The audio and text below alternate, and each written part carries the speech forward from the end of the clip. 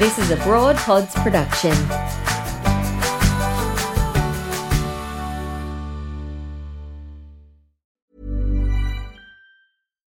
Here's a cool fact. A crocodile can't stick out its tongue. Another cool fact, you can get short-term health insurance for a month or just under a year in some states. United Healthcare short-term insurance plans are designed for people who are between jobs, coming off their parents' plan, or turning a side hustle into a full-time gig. Underwritten by Golden Rule Insurance Company, they offer flexible, budget-friendly coverage with access to a nationwide network of doctors and hospitals. Get more cool facts about United Healthcare short-term plans at uh1.com. Millions of people have lost weight with personalized plans from Noom. Like Evan, who can't stand salads and still lost 50 pounds. Salads generally for most people are the easy button, right? For me, that wasn't an option. I never really was a salad guy. That's just not who I am. But Noom worked for me. Get your personalized plan today at Noom.com. Real Noom user compensated to provide their story. In 4 weeks, the typical Noom user can expect to lose 1 to 2 pounds per week. Individual results may vary.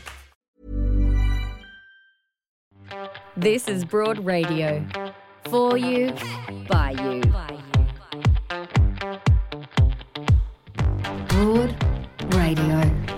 Here for more.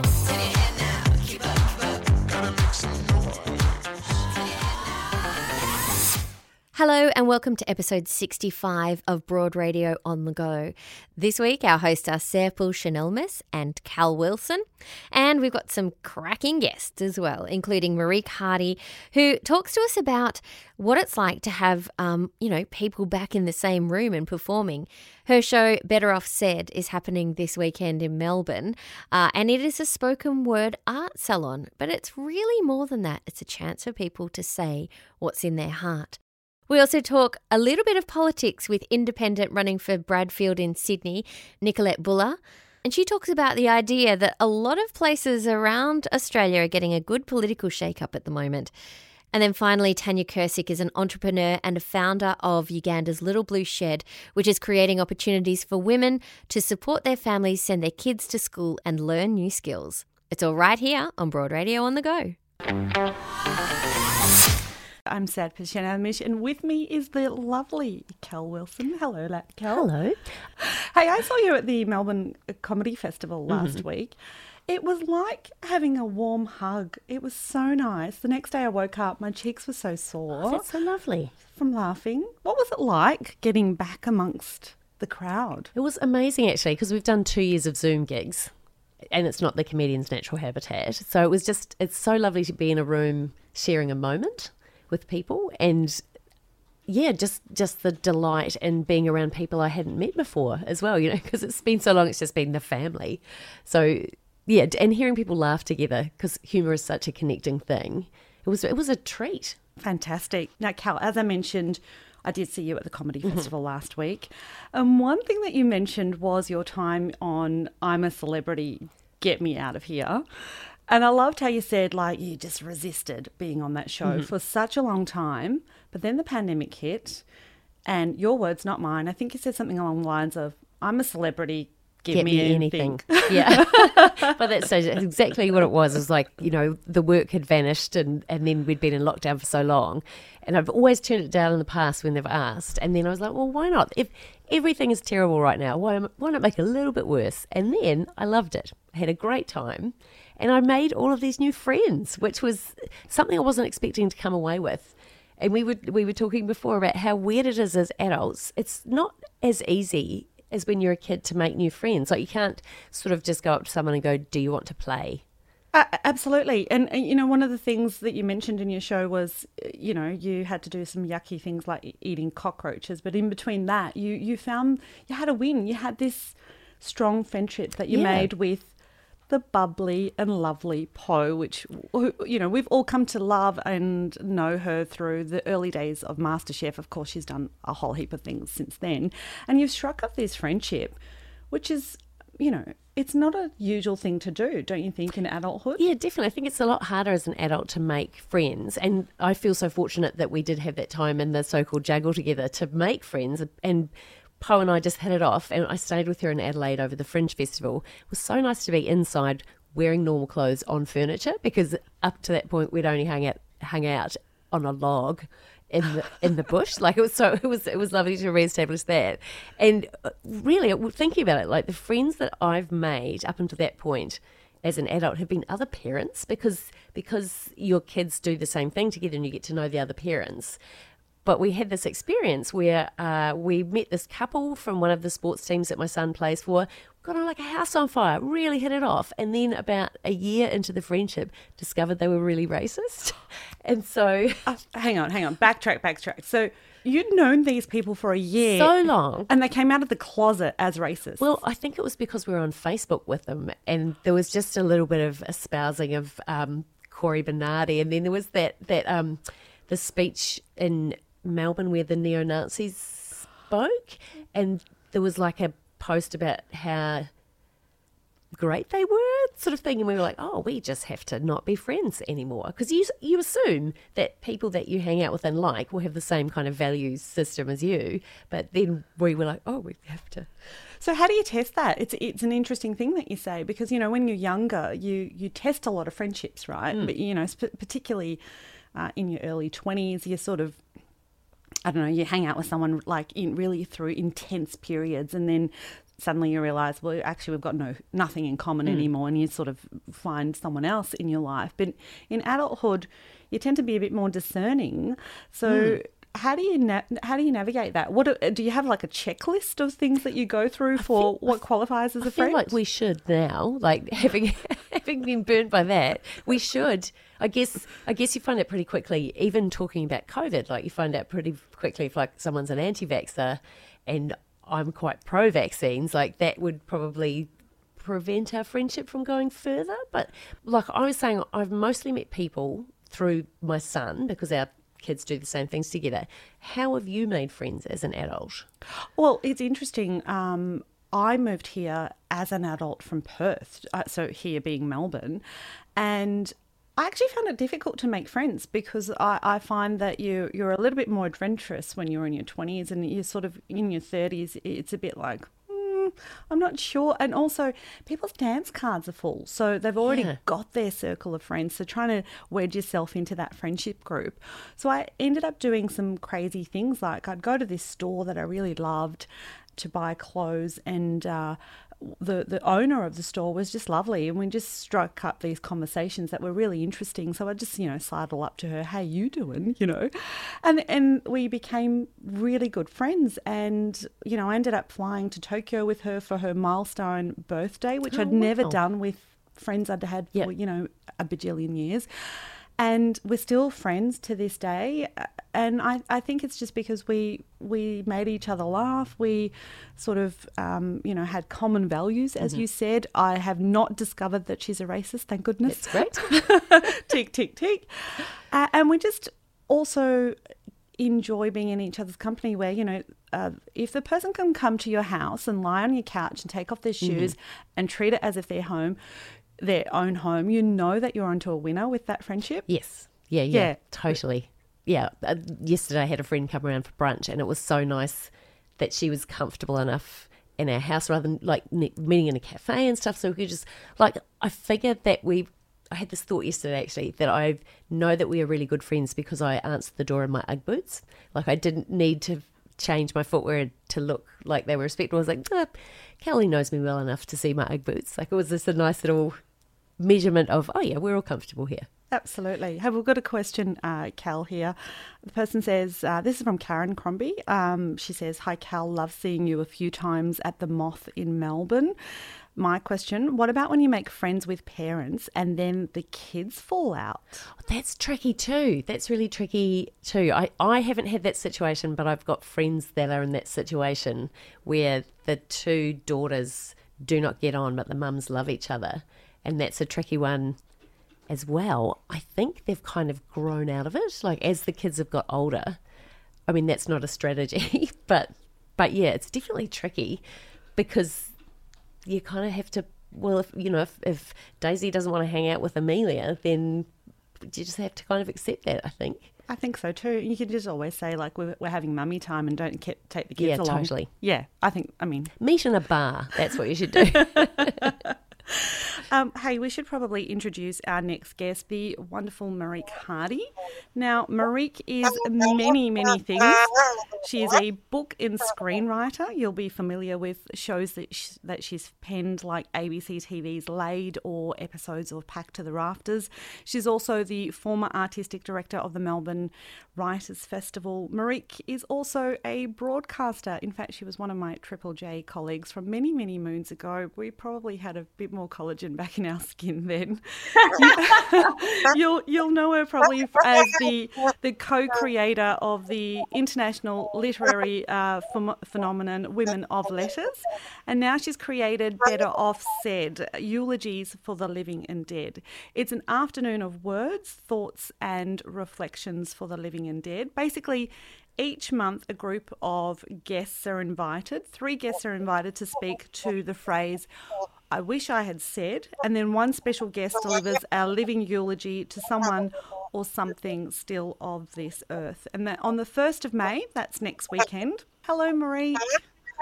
Hi, adult friends. How are you? Good. Hey, have you made an adult friend? Oh, yeah, I make adult friends. I love making new friends. I'm a new friend junkie. It's great. I fall in love. I'm very romantic, so I fall in love fast, and that includes friendship love as well. So you get really enamored of people. Although you know how New Year's Eve usually it's you make a resolution, but this year and on New Year's Eve we decided to pick a word or a phrase to commit to, because I'd had other friends say in other years they'd pick the word brave for a year or something. But this year I picked an intention to commit to my chosen family. So to make sure that I kept fostering and building the relationships of people who were not my blood family, who I'm not close to, but my chosen family, because they are my integral foundational relationships, just to make sure that I looked out for them and it wasn't just getting enamored with all the new people, which I do very easily, but really making sure I embed those relationships that are familiar in here. They are the familiar, but not blood family. So there you go. I've started out, Ernest. That's where I always go. Sorry. I love that, Marique. It's so much better than making those, resolutions that last all of 2 weeks. I'm going to eat less or I'm going to exercise more. It's such a meaningful resolution. I love it. Yeah, and we always write a letter to the year prior and set it on fire at midnight as well. So you can I'm a fan of symbolism, like letting some shit go. So you write a letter, you're like, thank you year, thank you for the grief, thank you for meeting that person and that thing that didn't work, and then like putting a match to it at midnight and setting it on fire, and that kind of symbolism I think is important. Hey, let's talk about Better Off Said. One of the things that the pandemic has reminded us is, we're all going to die, right? But it's also reminded us that it's been a time of reflection. A lot of us have sat back, re-examined our lives to go, what is life all about? And so I guess in terms of doing that, do you think we should all be embracing that idea of speaking our minds, or that idea of living eulogies? Well, I mean, Emily Zoe Baker, who is my co-curator, and we created this event in 2019, November 2019. There she is, beautiful Emily, in the very ambitious style of live events there that we thought were going to go on forever. So it was a monthly event. We started in November 2019. We did 3 shows. March 2020, we stopped doing shows for obvious reasons. In 2021, we're back. Here we come, monthly events. And we did 1 show. And so it feels like a real genuine privilege to now we've done, where this Sunday, May 1st show that's upcoming is going to be our 3rd show in 3 months. And, I'm curating the June show currently and the July show. So, and Cal, as you would know from Comedy Festival, I just do not take being back in the Alive event space for granted. I feel so lucky and so excited that we're here again. Every time I'm in a room with people who are laughing together or feeling something together and watching our beautiful performers take the stages that were denied to them for so long without any support, I just think, look at us, we're here. I want to kind of drink this moment up, which does speak to we're all going to die, which we should be drinking up all these moments at every point in our lives going, everything is finite, nothing is certain. So how amazing that we're on a Zoom together talking and you've got amazing pattern clothes on. And I just think that was the point of the show that we started in 2019. It's like, how do you say things before they're too late? How do you tell people you love them? Because we would all have had an experience where someone or something was taken from our lives before we were ready. And we just think, gosh, I wish that they knew that I was sorry, or I was grateful, or that I loved them. So that was really the key behind this show, is putting that space there for readers to have that catharsis, to say things before they're too late. Which doesn't mean you always should say everything, because sometimes that can really hurt people. It's not like you're like, oh, to hell with it, rah, you're going to hear my truth now. I don't think that's the intention. And I've had to find some closure with some people that doesn't always involve me connecting with them. I think you can write these things down, and it doesn't always have to go to the person. They don't have to always hold your hurt or pain. But really, that was the intention. And look, it was never our intention when we created the show to have people kind of unzip their chests on our stages. But the shows that we've done, it's really used as a place of catharsis. And we're really conscious and grateful that our readers are so emotionally honest, that people in the room are so respectful and beautiful, and that it does feel like a safe place for everyone to kind of talk these things through. I love that idea of just saying what you need to say before it's too late. And like, I immediately had a couple of things that I was like, oh, I could absolutely talk about that in your format, because it just speaks to that feeling of connection, and then the regret that you feel if you don't say the thing. Like, has there been any really unexpected kind of stories of regret that are kind of out of the box, or are they all just fascinating and you don't know where they've come from, sort of thing? Do you mean in the show? In the show, yeah. Or in my life? Either, both. In the show, yeah, absolutely. I mean, we record the shows except if an artist says that they don't want something recording. And someone once spoke at a show, and I'm not going to make it public because they chose not to record, but they chose to disclose that they had suffered abuse as a child, and it was the first time they ever felt they wanted to speak it. They wanted to air it in this space. And there was this beautiful moment where they said to the crowd, please don't tell anyone. And I'm like, what an amazing sense of trust to be in a room of 200 people and share this thing as a public figure, and then trust that we would all keep it. And I think that sense of trust is with good reason. I think everyone did hold it that day. And that was a revelation that I did not clearly expect.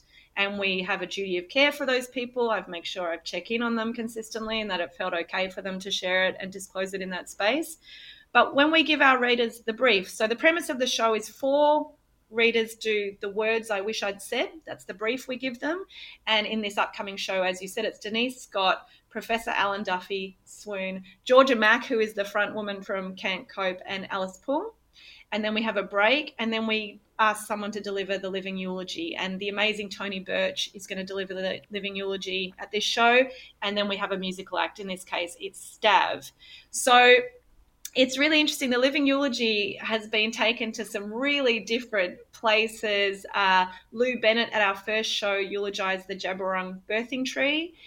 Jan Fran at our second show eulogised, perhaps slightly prematurely, Scott Morrison's career, although fingers crossed, coming up. And we had Clementine Ford did our last show and eulogised a house that she moved out of after being in lockdown in it for so long, and just all the pain and grief but beauty and growing that her and her son did in that space. And it was the first space she was in after she separated from her son's father.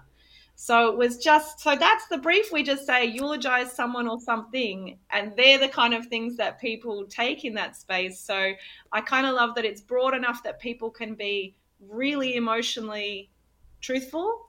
They can choose something symbolic, something important to them, something political. So you never quite know what you're going to get in a show, and that's the joy of it and being in the room. And it sounds like the audience recognise that they're being given a gift by the person speaking, like that there is this, because people's stories are fantastic, and even if it feels like a tiny story, it still resonates with everyone. And you would know, Cal, from doing Women of Letters as well. Like I genuinely respect that space. Like I know I'm going to die. So you go, what can I put into the world that is meaningful, that is not self-serving? I'm not on the stage at Better Offset. I wasn't on the stage at Women of Letters. I do front of house. I curate these shows. I have a very strong intention, and so does Emily, to create a space where you know, someone gets up on stage and people in the audience go, well, I know that person. That's a famous person. That's a famous person from the telly. And then that famous person talks about, you know, the death of a parent. And people in the audience go, well, that's how I felt when my parent died. And there's a moment of beautiful empathy and connection, and all of us understanding that we are living this shared human experience, shared grief, shared pain, shared joy, shared connection, until we're not anymore. And so there is a really strong intention for all of us in that room to understand that, you know, for want of a better phrase, we are in this together, and that when you can hold that space for someone and understand their experience, then it's a richer way to be alive. Hey, Marique, Edja Chelishkin has just written in and she said, Better Off Said is just the best. Marique is so good at curating these types of events. What a Melbourne treasure she is. There you go. Oh, that's so kind. That made me feel a little bit teary. Sorry. And words of affirmation is my love language. So, like, straight into the chest, that one. Amazing. Fantastic. Thank you. Hey, now the word eulogy originates from the Greek word eulogia, which means true words of praise. Eulogies, of course, by their very nature, are supposed to be about, you know, keeping a person's legacy alive, sharing stories and memories, and celebrating the life of a deceased one. So would you say the living eulogy has that sort of same sentiment behind it? I think so, although, I mean, specifically, we ask the living eulogist to eulogize someone or something that is still with us. And again, another, Kate Kennedy, who is a wonderful writer and a real hero of mine, eulogized at a show. It was the one show we did in 2021, and she eulogized singing in groups, because at that stage, no one was allowed to sing together. No one was allowed to be in the room and sing together. And it was this beautiful, I mean, that's something that isn't dead and it's not a person, but it was that sense of just eulogizing, of sitting and recognizing something and paying tribute to it, specifically before it's too late, is our intention. Whereas often eulogies are used to, like you said, commemorate, celebrate something that is no longer with us. But what does it look like if you say those things now and we take a moment to say, oh my goodness, that thing or that person is still here? And the wonderful Luke McGregor did our show a couple of months ago, and he wasn't doing the living eulogy. He did the words I wish I'd said, but he said, it's the words I wish I'd said to my dad. And he said, he's still alive. I just don't say these things very often, and this is probably what I'd want to say at his eulogy, but I hope I get the bravery to say it to him in real life. And so any opportunity that gives us all the chance to reflect on that, to think of the people, Cal, like you said, straight away you were like, oh, I know a couple of things that I would talk about. I lost a beautiful friend in 2020 suddenly during the pandemic, and had to watch his funeral on Zoom and do all those things that so many of us have had to do. And it did give me a big reset to say, who do I need to clear things with in my life? You know, if someone was looking at my coffin, or if I'm looking at someone else's coffin, who are some people that I just want to get some I'm sorry and thank you and goodbyes with? And I wrote 2 letters after that funeral that felt like I needed to close something from my heart. And I think we should all think about that. Think about, I'm sure anyone listening to this knows straight away at least one person going, oh, I should say sorry or thank you or I forgive you or whatever it is.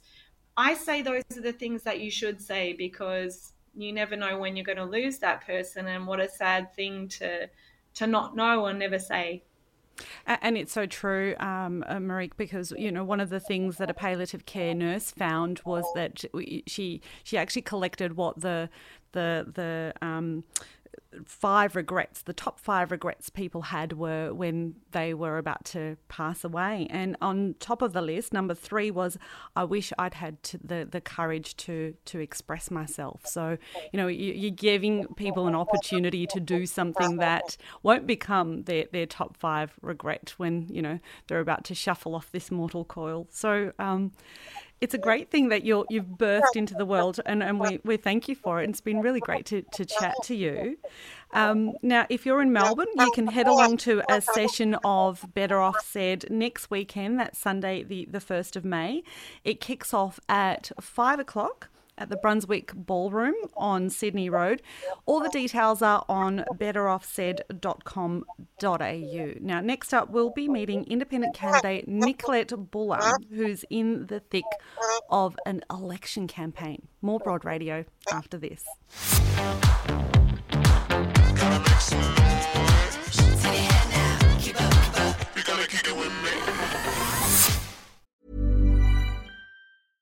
Hiring for your small business? If you're not looking for professionals on LinkedIn, you're looking in the wrong place. That's like looking for your car keys in a fish tank. LinkedIn helps you hire professionals you can't find anywhere else, even those who aren't actively searching for a new job but might be open to the perfect role. In a given month, over 70% of LinkedIn users don't even visit other leading job sites. So start looking in the right place. With LinkedIn, you can hire professionals like a professional. Post your free job on linkedin.com/people today. Hey, Dave. Yeah, Randy. Since we founded Bombas, we've always said our socks, underwear, and T-shirts are super soft. Any new ideas? Maybe sublimely soft. Or disgustingly cozy. Wait, what? I got it. Bombas. Absurdly comfortable essentials for yourself and for those facing homelessness. Because one purchased equals one donated. Wow, did we just write an ad? Yes. Bombas. Big comfort for everyone. Go to bombas.com/ACAST and use code ACAST for 20% off your first purchase. This is Broad Radio. I'm Serpil Shenalmish, and with me is Cal Wilson. Now, joining us from Sydney right now is Nicolette Buller. She's an independent candidate for Bradfield, a safe Liberal seat, I should say, in North Sydney. Now, Nicolette has lived in the Bradfield electorate for 41 of her 51 years. She was educated there, she worked there, she's raising her family there. Nicolette's been endorsed by the Voices of Bradfield and is running a campaign focused on climate action, responsible forward-thinking economic decisions, restoring integrity in politics and looking after each other, because that's what Australians do. Hello, Nicolette. Hello, Sybil. How are you? Good, thank you. Thank you for joining Cal and I.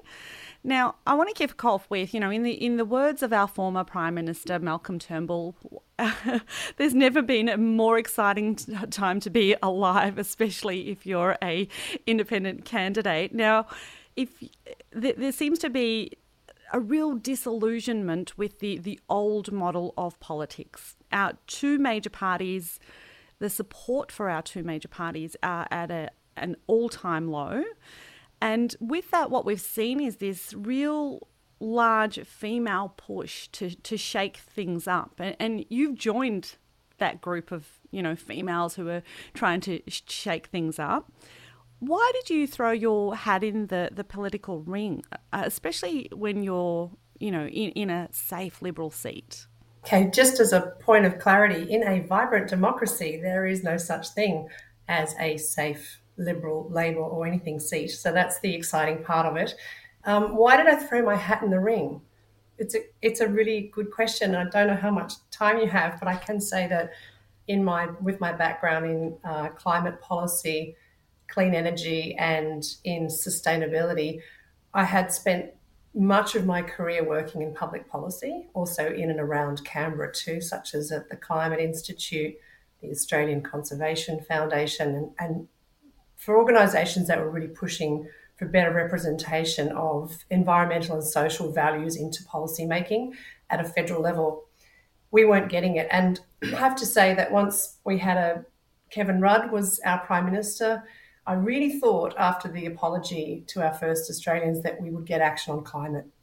And we didn't. And I have to be quite honest, I think there was a part of me that died that day when the Labor government of the day didn't commit enough to an international agreement on climate. And I slinked away and started a career in the financial markets because I didn't have to be subject to the whims of what a marginal electorate may or may not want for a particular election. You could get some really good decisions without ideology made. And so the big question is, why did I start running?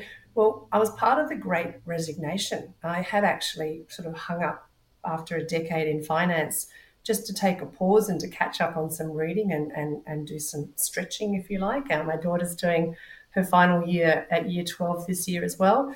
And it was a combination of a few things, particularly meeting the current member of Parliament in the street. And to his credit, he's never really pretended to care about climate change. And on this occasion, it was no different.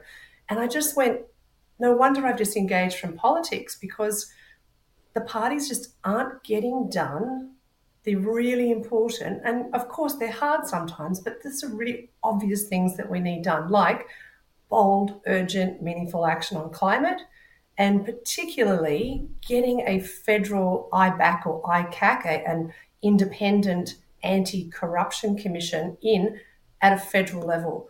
So this is sort of part of why I decided to run. There are many other reasons, like my 20-year-old voting for the first time, but I just want an Australian Parliament full of leaders, or at least a few leaders that I'm immensely proud of, that know where they're taking our nation, and they're not scared of a genuine contest of ideas, that they don't have to drip everything in ideology, but can actually tell us where we're going and why, and take everybody along with us. So that's some of the reasons why I've decided to throw my hat in the ring and give the people of Bradfield a choice, something different. Do you think climate is going to be a real sticking point in this election? I mean, we just had the, COP26, and we didn't look so good on the international stage. Australia, it was a little bit embarrassing what Australia had to offer on the international stage. And just recently with the budget, there wasn't a lot of money thrown for climate action. Do you think Australians have taken note of that, and will that be a sticking point this election? So I can tell you what I've heard in the hustings or on the stump around my upper North Sydney electorate of Bradfield, and that is that, people actually are saying enough's enough. They're really frustrated that the Liberal Party in particular, which is quite diverse, but it just seems to have been held hostage to the interests of Barnaby Joyce and the National Party. And there's just been no action on it. So I'm hearing particularly from the seniors in our electorate that they want to be able to hand the planet on to their kids and their grandkids in a way that is at least not as, it doesn't have to be perfect, but it's getting better. It's starting to heal the planet. And that's ringing out loud and clear. There's also a really strong, probably more a male group in the sort of the 40s to 60s that are just frustrated that we haven't pivoted our economy onto 21st century solutions such as in clean energy and things like electric vehicles, that we're still using taxpayers' money to subsidise fossil fuels and sort of industries of the past. It's not putting us in a great position to be and remain internationally competitive with other countries around the world that have all taken these 2050 and indeed 2030 and 2035 commitments on climate. So, on the basis of doing the right thing for our kids' futures and also about the economy and jobs, absolutely, climate is going to be one of the 3 or top 4 issues, particularly in my electorate for this election. So you mentioned just before you've got a 20-year-old who's voting for the first time. Have they said what is important to them? I'm assuming they're going to vote for their mum, but are they? What are they particularly concerned about? Yeah, so my son, he's particularly concerned about reconciliation with our First Australians. He did Aboriginal studies for his at high school, and he's moved in to become a professional football coach. And for everybody around Australia, that's a round ball, the soccer. And so it's interesting, but he just sees, he finds it really difficult to look forward as a nation if we haven't really had some honest conversations about from where we've come. And I'm actually quite proud about the lens as a relatively privileged white male and affluent as well, that he's able to put that lens on and look around and see the prism through which he sees things. And I think having done his Aboriginal studies and more recently just travelled, he realises the absolute importance about truth-telling, storytelling, listening. And I think he would sincerely love policies that respect and recognise First Australians, probably in our Constitution, if that's what they want, and also to include First Australians much more in public policy making and representation in Australian Parliament. So that's the thing that matters to him.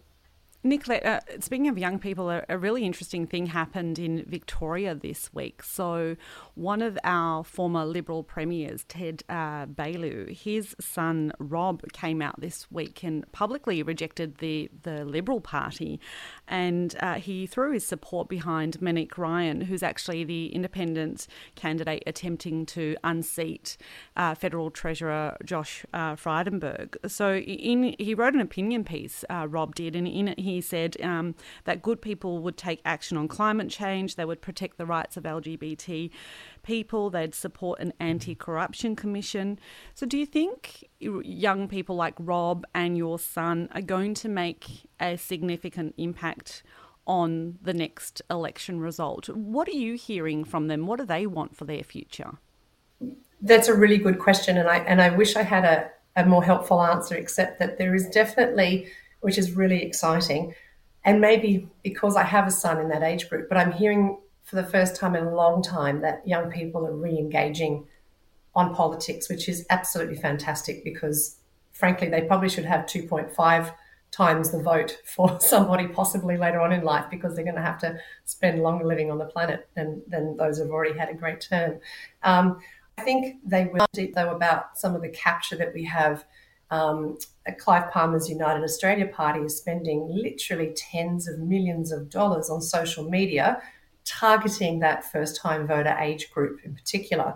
And I can say it's having an impact, particularly in my electorate. So it's not clean and cut in terms of whether that group will make a difference, but if only at least that group is starting to re-engage, ask questions and have a look, are the major parties getting it done? Do we have housing affordability? Why do I start my career and I have HECS debts that are up to my eyeballs?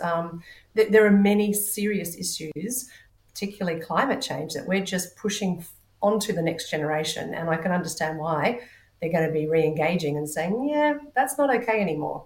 So in that respect, it's really positive.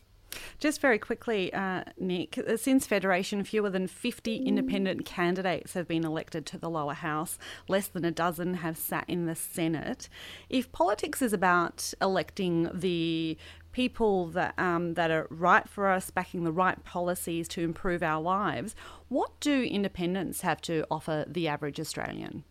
Something different, because if you vote the status quo, you're going to get the status quo. Yeah, you're going to get the same. So and I haven't really looked over the fence very much at other independents, to be honest, because it's head down and working hard here to gain traction and meeting people here in Bradfield.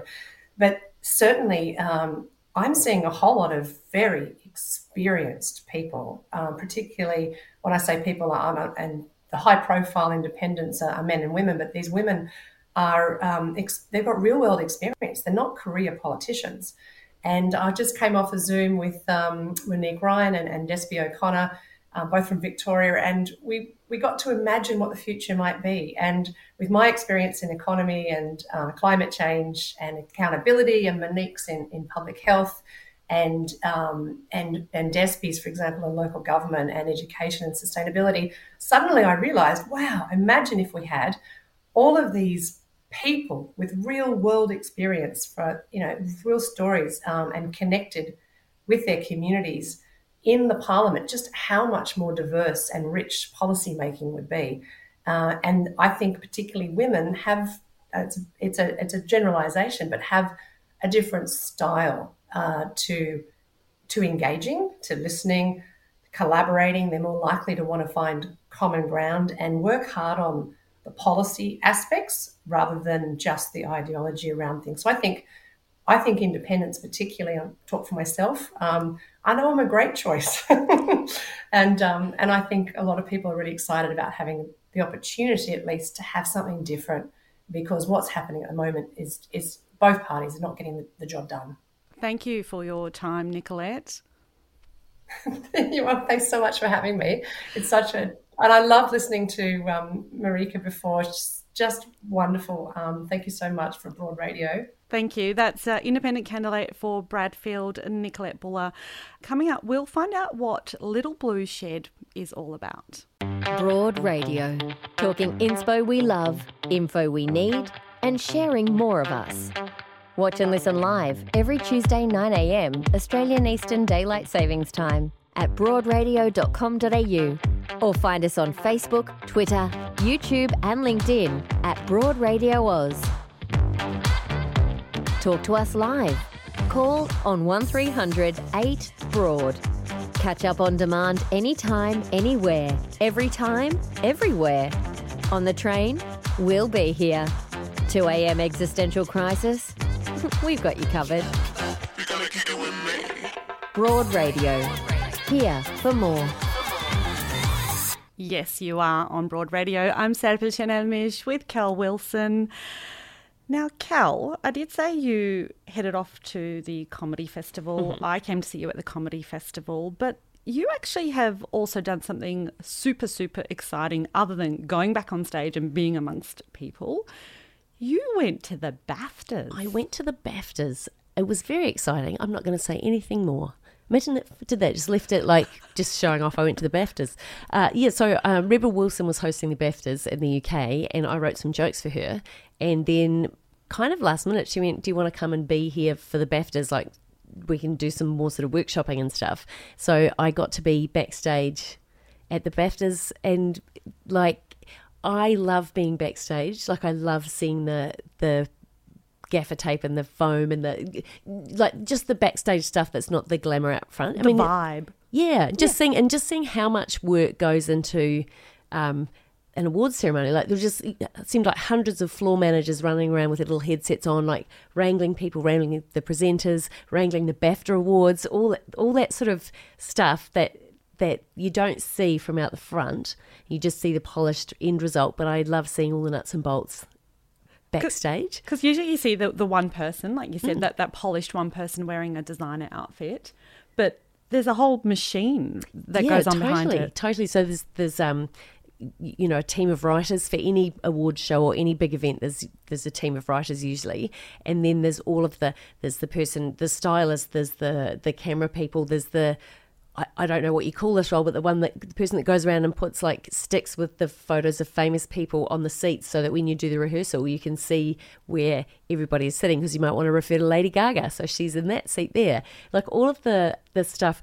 Look, we got to watch Dame Shirley Bassey rehearse the day before in the auditorium. And amazing. That was huge. Like, and I absolutely love that I got to see her in her plain clothes with an orchestra talking through what was going to happen and then belting out Diamonds Are Forever as if she was 50 years younger than she is. Like I just love the backstage privilege of seeing what it's like the back side of an embroidery. Like the picture is beautiful, but on the other side, I love seeing all the threads and the work that's gone into it. And how long ago were you there?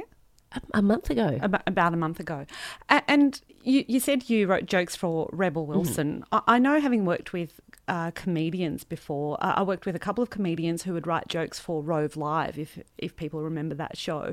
And they would get so excited if their joke made it on air. And they actually had a scorecard. They had this little book where they were like, yep, 5 jokes this tonight. Yep. Does that happen to you? Do you get really excited when you see someone else actually delivering one of your jokes coming out of their mouth? Totally. So I have a thing with my friends at the comedy festival where I love going to watch a friend's show and then giving them lines, like going, oh, you could add another joke to that little bit that you're talking about. But for me, backstage at the BAFTAs, standing about a metre away from RuPaul and hearing him laugh at a joke that I had written, I was like, oh, this is just the best moment. It was such a... Like in a series of highlights, that was a big highlight. And is it weird when like a famous person like Rebel is delivering lines that you've written and hearing your words coming out of someone's mouth?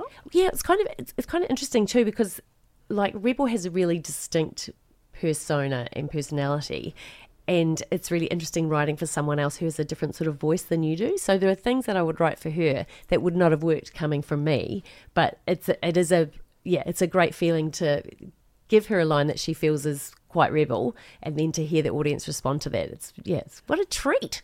And how do you workshop that, Cal? Because I know, like, I've written for radio presenters previously, and over time you get to learn their speech patterns and their mannerisms, or the way they use some quirky words that you never would yourself. But when you're working with someone in like short bursts of time, how do you nail that? Oh, you just throw everything at her. Like, I just give her pages of things, and maybe like 3 would stick. And then there's also the thing of like what you write down on the page might be really funny read, but out loud doesn't work. So there might be something that written down doesn't sound like it's going to get much, but when like you say it out loud, you discover it's really funny. It's in the delivery or the way in which it's in which it's said. So it's like alchemy, like sort of pouring things together and finding out what's going to ignite, I guess. I love the creative process, and thank you for giving us a little bit of an insight into the magic of the backstage. We should introduce our next guest and find out what the Little Blue Shed is all about. So we are about to meet our guest, Tanya Kursic, after this.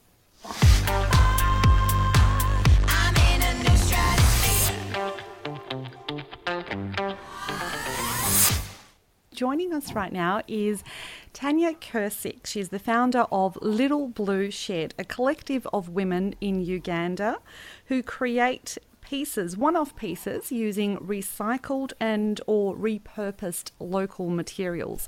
Now, it actually gives the women an opportunity to grow their entrepreneurship skills and their leadership skills. But let's get to know more about Little Blue Shed and Tanya and how this all came about. Hello, Tanya. Good morning. Good morning. Now tell us a little bit about your story. I understand you visited Uganda in 2010 and then yes. Something happened. You left your corporate job, your 9 to 5, you got yourself a one-way ticket and you were out of here. Why? Yeah. So it started actually a little bit before that in 2007. I went over to visit my sponsor kid in Kenya. And I had a corporate job at the time, and he asked me to come over, and I love traveling. So each year I'd book 4 to 6 weeks somewhere. And so I checked with my boss. I booked my holiday for 6 weeks to Kenya to meet my sponsor child. And when I got to Kenya, although I had traveled to other, I guess, developing countries, nothing struck me as the level of poverty that I saw in Kenya. And I just remember being in a vehicle, and next to me was a man kind of pulling this cart, and I was in the car looking out the window and his feet were bleeding. And I just that image stuck in my head. And I felt like, oh my goodness, how come, he gets to have that life and I get to have this life? And it was just a moment in time where I had this massive realization about how blessed we are. And that 2-month trip in 2007 led to me coming back and really having a stirring in my spirit about what's important. So I really had to question, is working at a corporate job what I want to do for the rest of my life? Is there something I can use my skills and talents for that would help others in the world? So I went off and did the TESOL teaching English as a second language. And I thought, okay, this is the plan. I'm going to go back and rent out a little building and teach kids in there for free. So for the next year or 2, I saved money and then I quit my job. And then in 2010, I got the one-way ticket over to teach kids. But actually what happened, I started the Blue Shed project, which indirectly helps the kids because the mothers can then pay for their school fees. So that's how it ignited my flame to kind of step out of the norm and do something very different. I spent the first year there, and that's where I set up the Little Blue Shed. That's quite brave, because what you're doing is you're leaving it's a bit like, flying out of a plane without a parachute. You're leaving the comfort of your home. You're going into a culture where you don't necessarily know the language or the customs or what happens in that country. And I've seen this happen through people's own migrant experiences. My own parents have been through this. What was that experience like for you? I mean, it's nice to have these idealistic, notions to save the world and make a better place. But what was that journey like for you? Look, I think the first time was 2 months, and then the second time was 1 year in 2010. And then in 2015, I decided to go and live there full time. So it came in stages. And I think for that big transition, you need to be prepared emotionally and spiritually. So I felt that it was a lead up from 2007 to 2015. I was living in the village and collecting water from the borehole and getting the wood for the fire and living with the community. That was my first 3 years there, to understand what is it in the community that people are needing and how can I apply my gifts and talents to be able to help. So the first 3 years were pretty tough, but it's just, I always loved putting a backpack on and traveling all the way through Europe for a year just with my backpack. So I think it's also a personality thing. And what was the reception that you got from the people that you were living with and working with? Were they suspicious of you for a start, or did they embrace you with open arms? Yeah, look, I think there has to be trust because, there has been a lot done to Africa in terms of, exploiting and things like that. So I just basically became a part of the community, and living with them, where I sat on the floor with the women and collected the firewood and the water, built that trust. So I can't say how everybody feels, but they often tell me that I'm a blessing to them, and they're so happy that I'm here. And I try not to interfere culturally, and that's a part of what the Little Blue Shed does. We just set the platform and then allow other women to express their talents and their gifts that they've probably had bottled up for years and years. So this is a platform also that we do counselling. There's a lot of women that have been through trauma. There's a lot of polygamy, so being married to having 2 or 3 other wives in the home. So it's just a safe place to learn and create and ultimately get skills for women that haven't had the chance and make an income, so they are financially equipped to be able to look after their families, buy medicine, pay school fees, and just be empowered like we are here in Australia. Tony, what sort of skills are the women involved in the Little Blue Shed learning, and how is that translating into an income to support themselves or their families? Yeah, so what I like to do is give a choice, because I don't think everybody likes just tailoring or, jewelry or shoemaking. So what I usually do in the training is I do 5 trainings. So it can be baking, it can be shoemaking, it can be tailoring, it can be jewelry making. And then once they've completed that 5 skills, I leave it up to the women and the girls to decide which one best fits them. We try and source all our materials from local sources to keep the resources within Africa, within Uganda, and we make a lot of our necklaces. If you jump online, you'll see are made from repurposed calendar paper. So the idea is, we care about people and we also care about the planet. So it helps them because once they've passed the training period and they've decided in which product range they want to fit in, then they get employed and then they start making the items like the necklaces, the shoes. We're going to move into fashion items such as dresses and skirts that will have a bit of an African and contemporary twist to it. So we're expanding and learning as we go. And what impact does it have? Like you talk about empowering women and working with women. What impact does that have on the wider community? Well, on the wider community, it has kids going to school is a big plus because we have a lot of youth that can't, or children that can't go to school because there's no school fees. So you'll probably often hear, can you donate here for school fees? And so I kind of think let's take the power back and pay school fees within the community. And so that has an impact because there's not kids that are unemployed that then turn to alcoholism or theft to survive. So it's just, there's a second part of the program, which is now going to be the Little Blue Shed for women and something along the lines of the men's shed, which now currently make My Little Blue Shed merchandise stands, where the men will be actively participant in carpentry skills.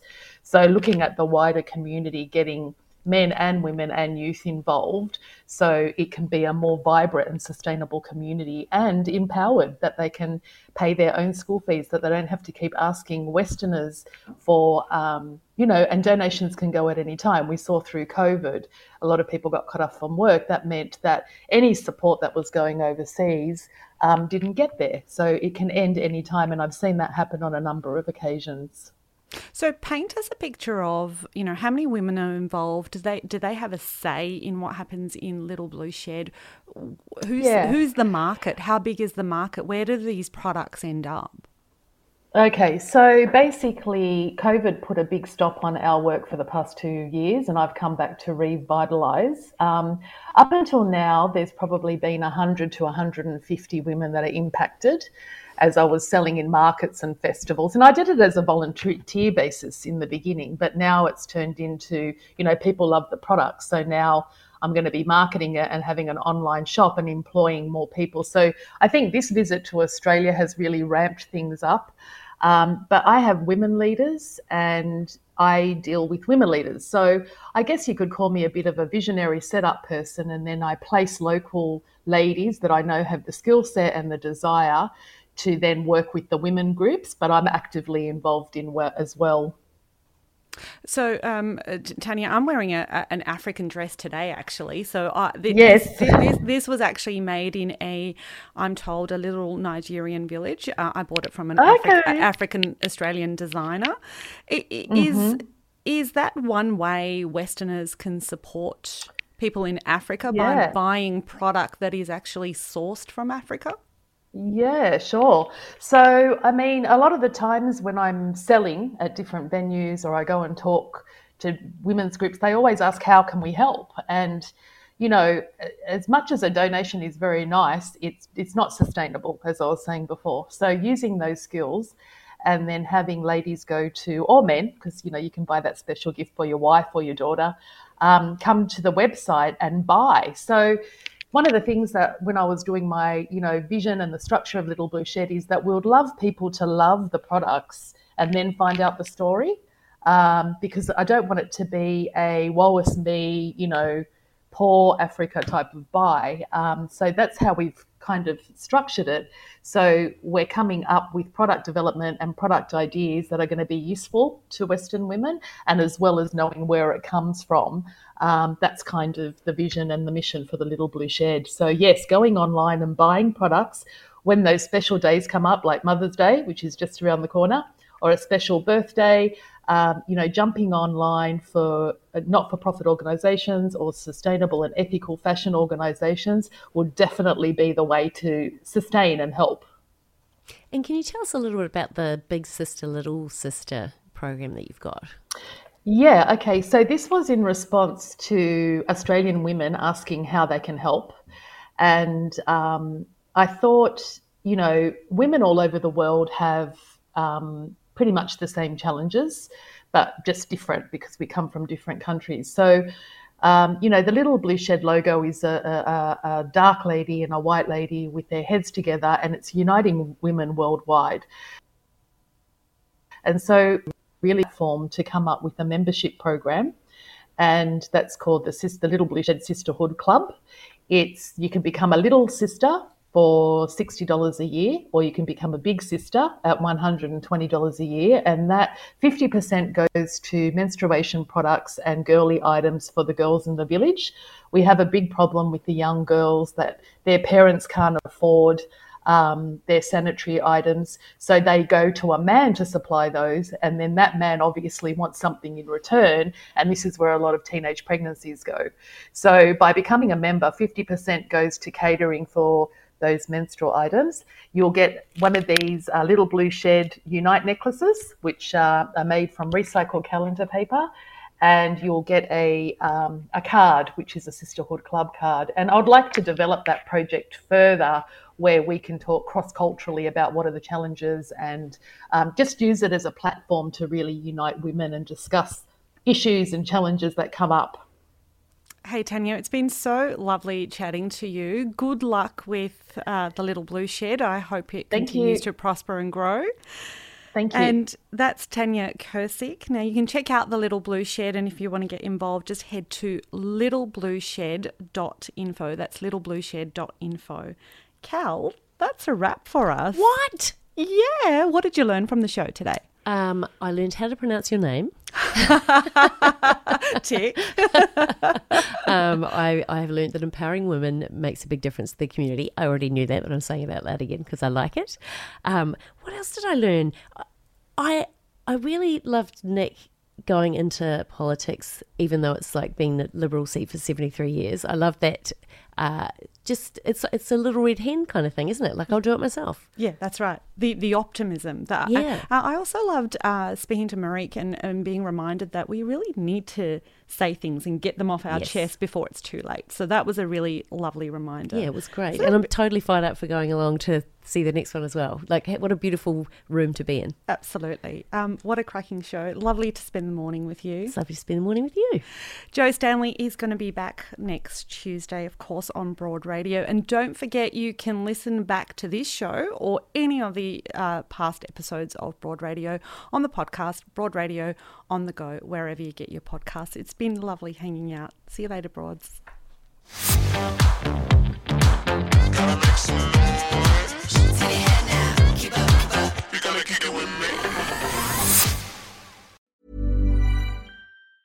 Planning for your next trip?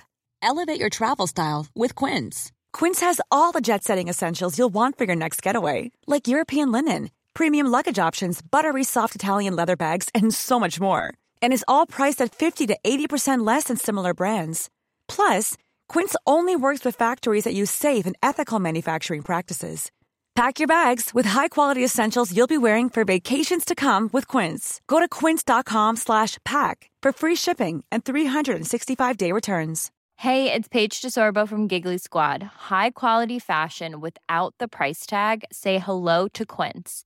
I'm snagging high-end essentials like cozy cashmere sweaters, sleek leather jackets, fine jewelry, and so much more. With Quince being 50 to 80% less than similar brands.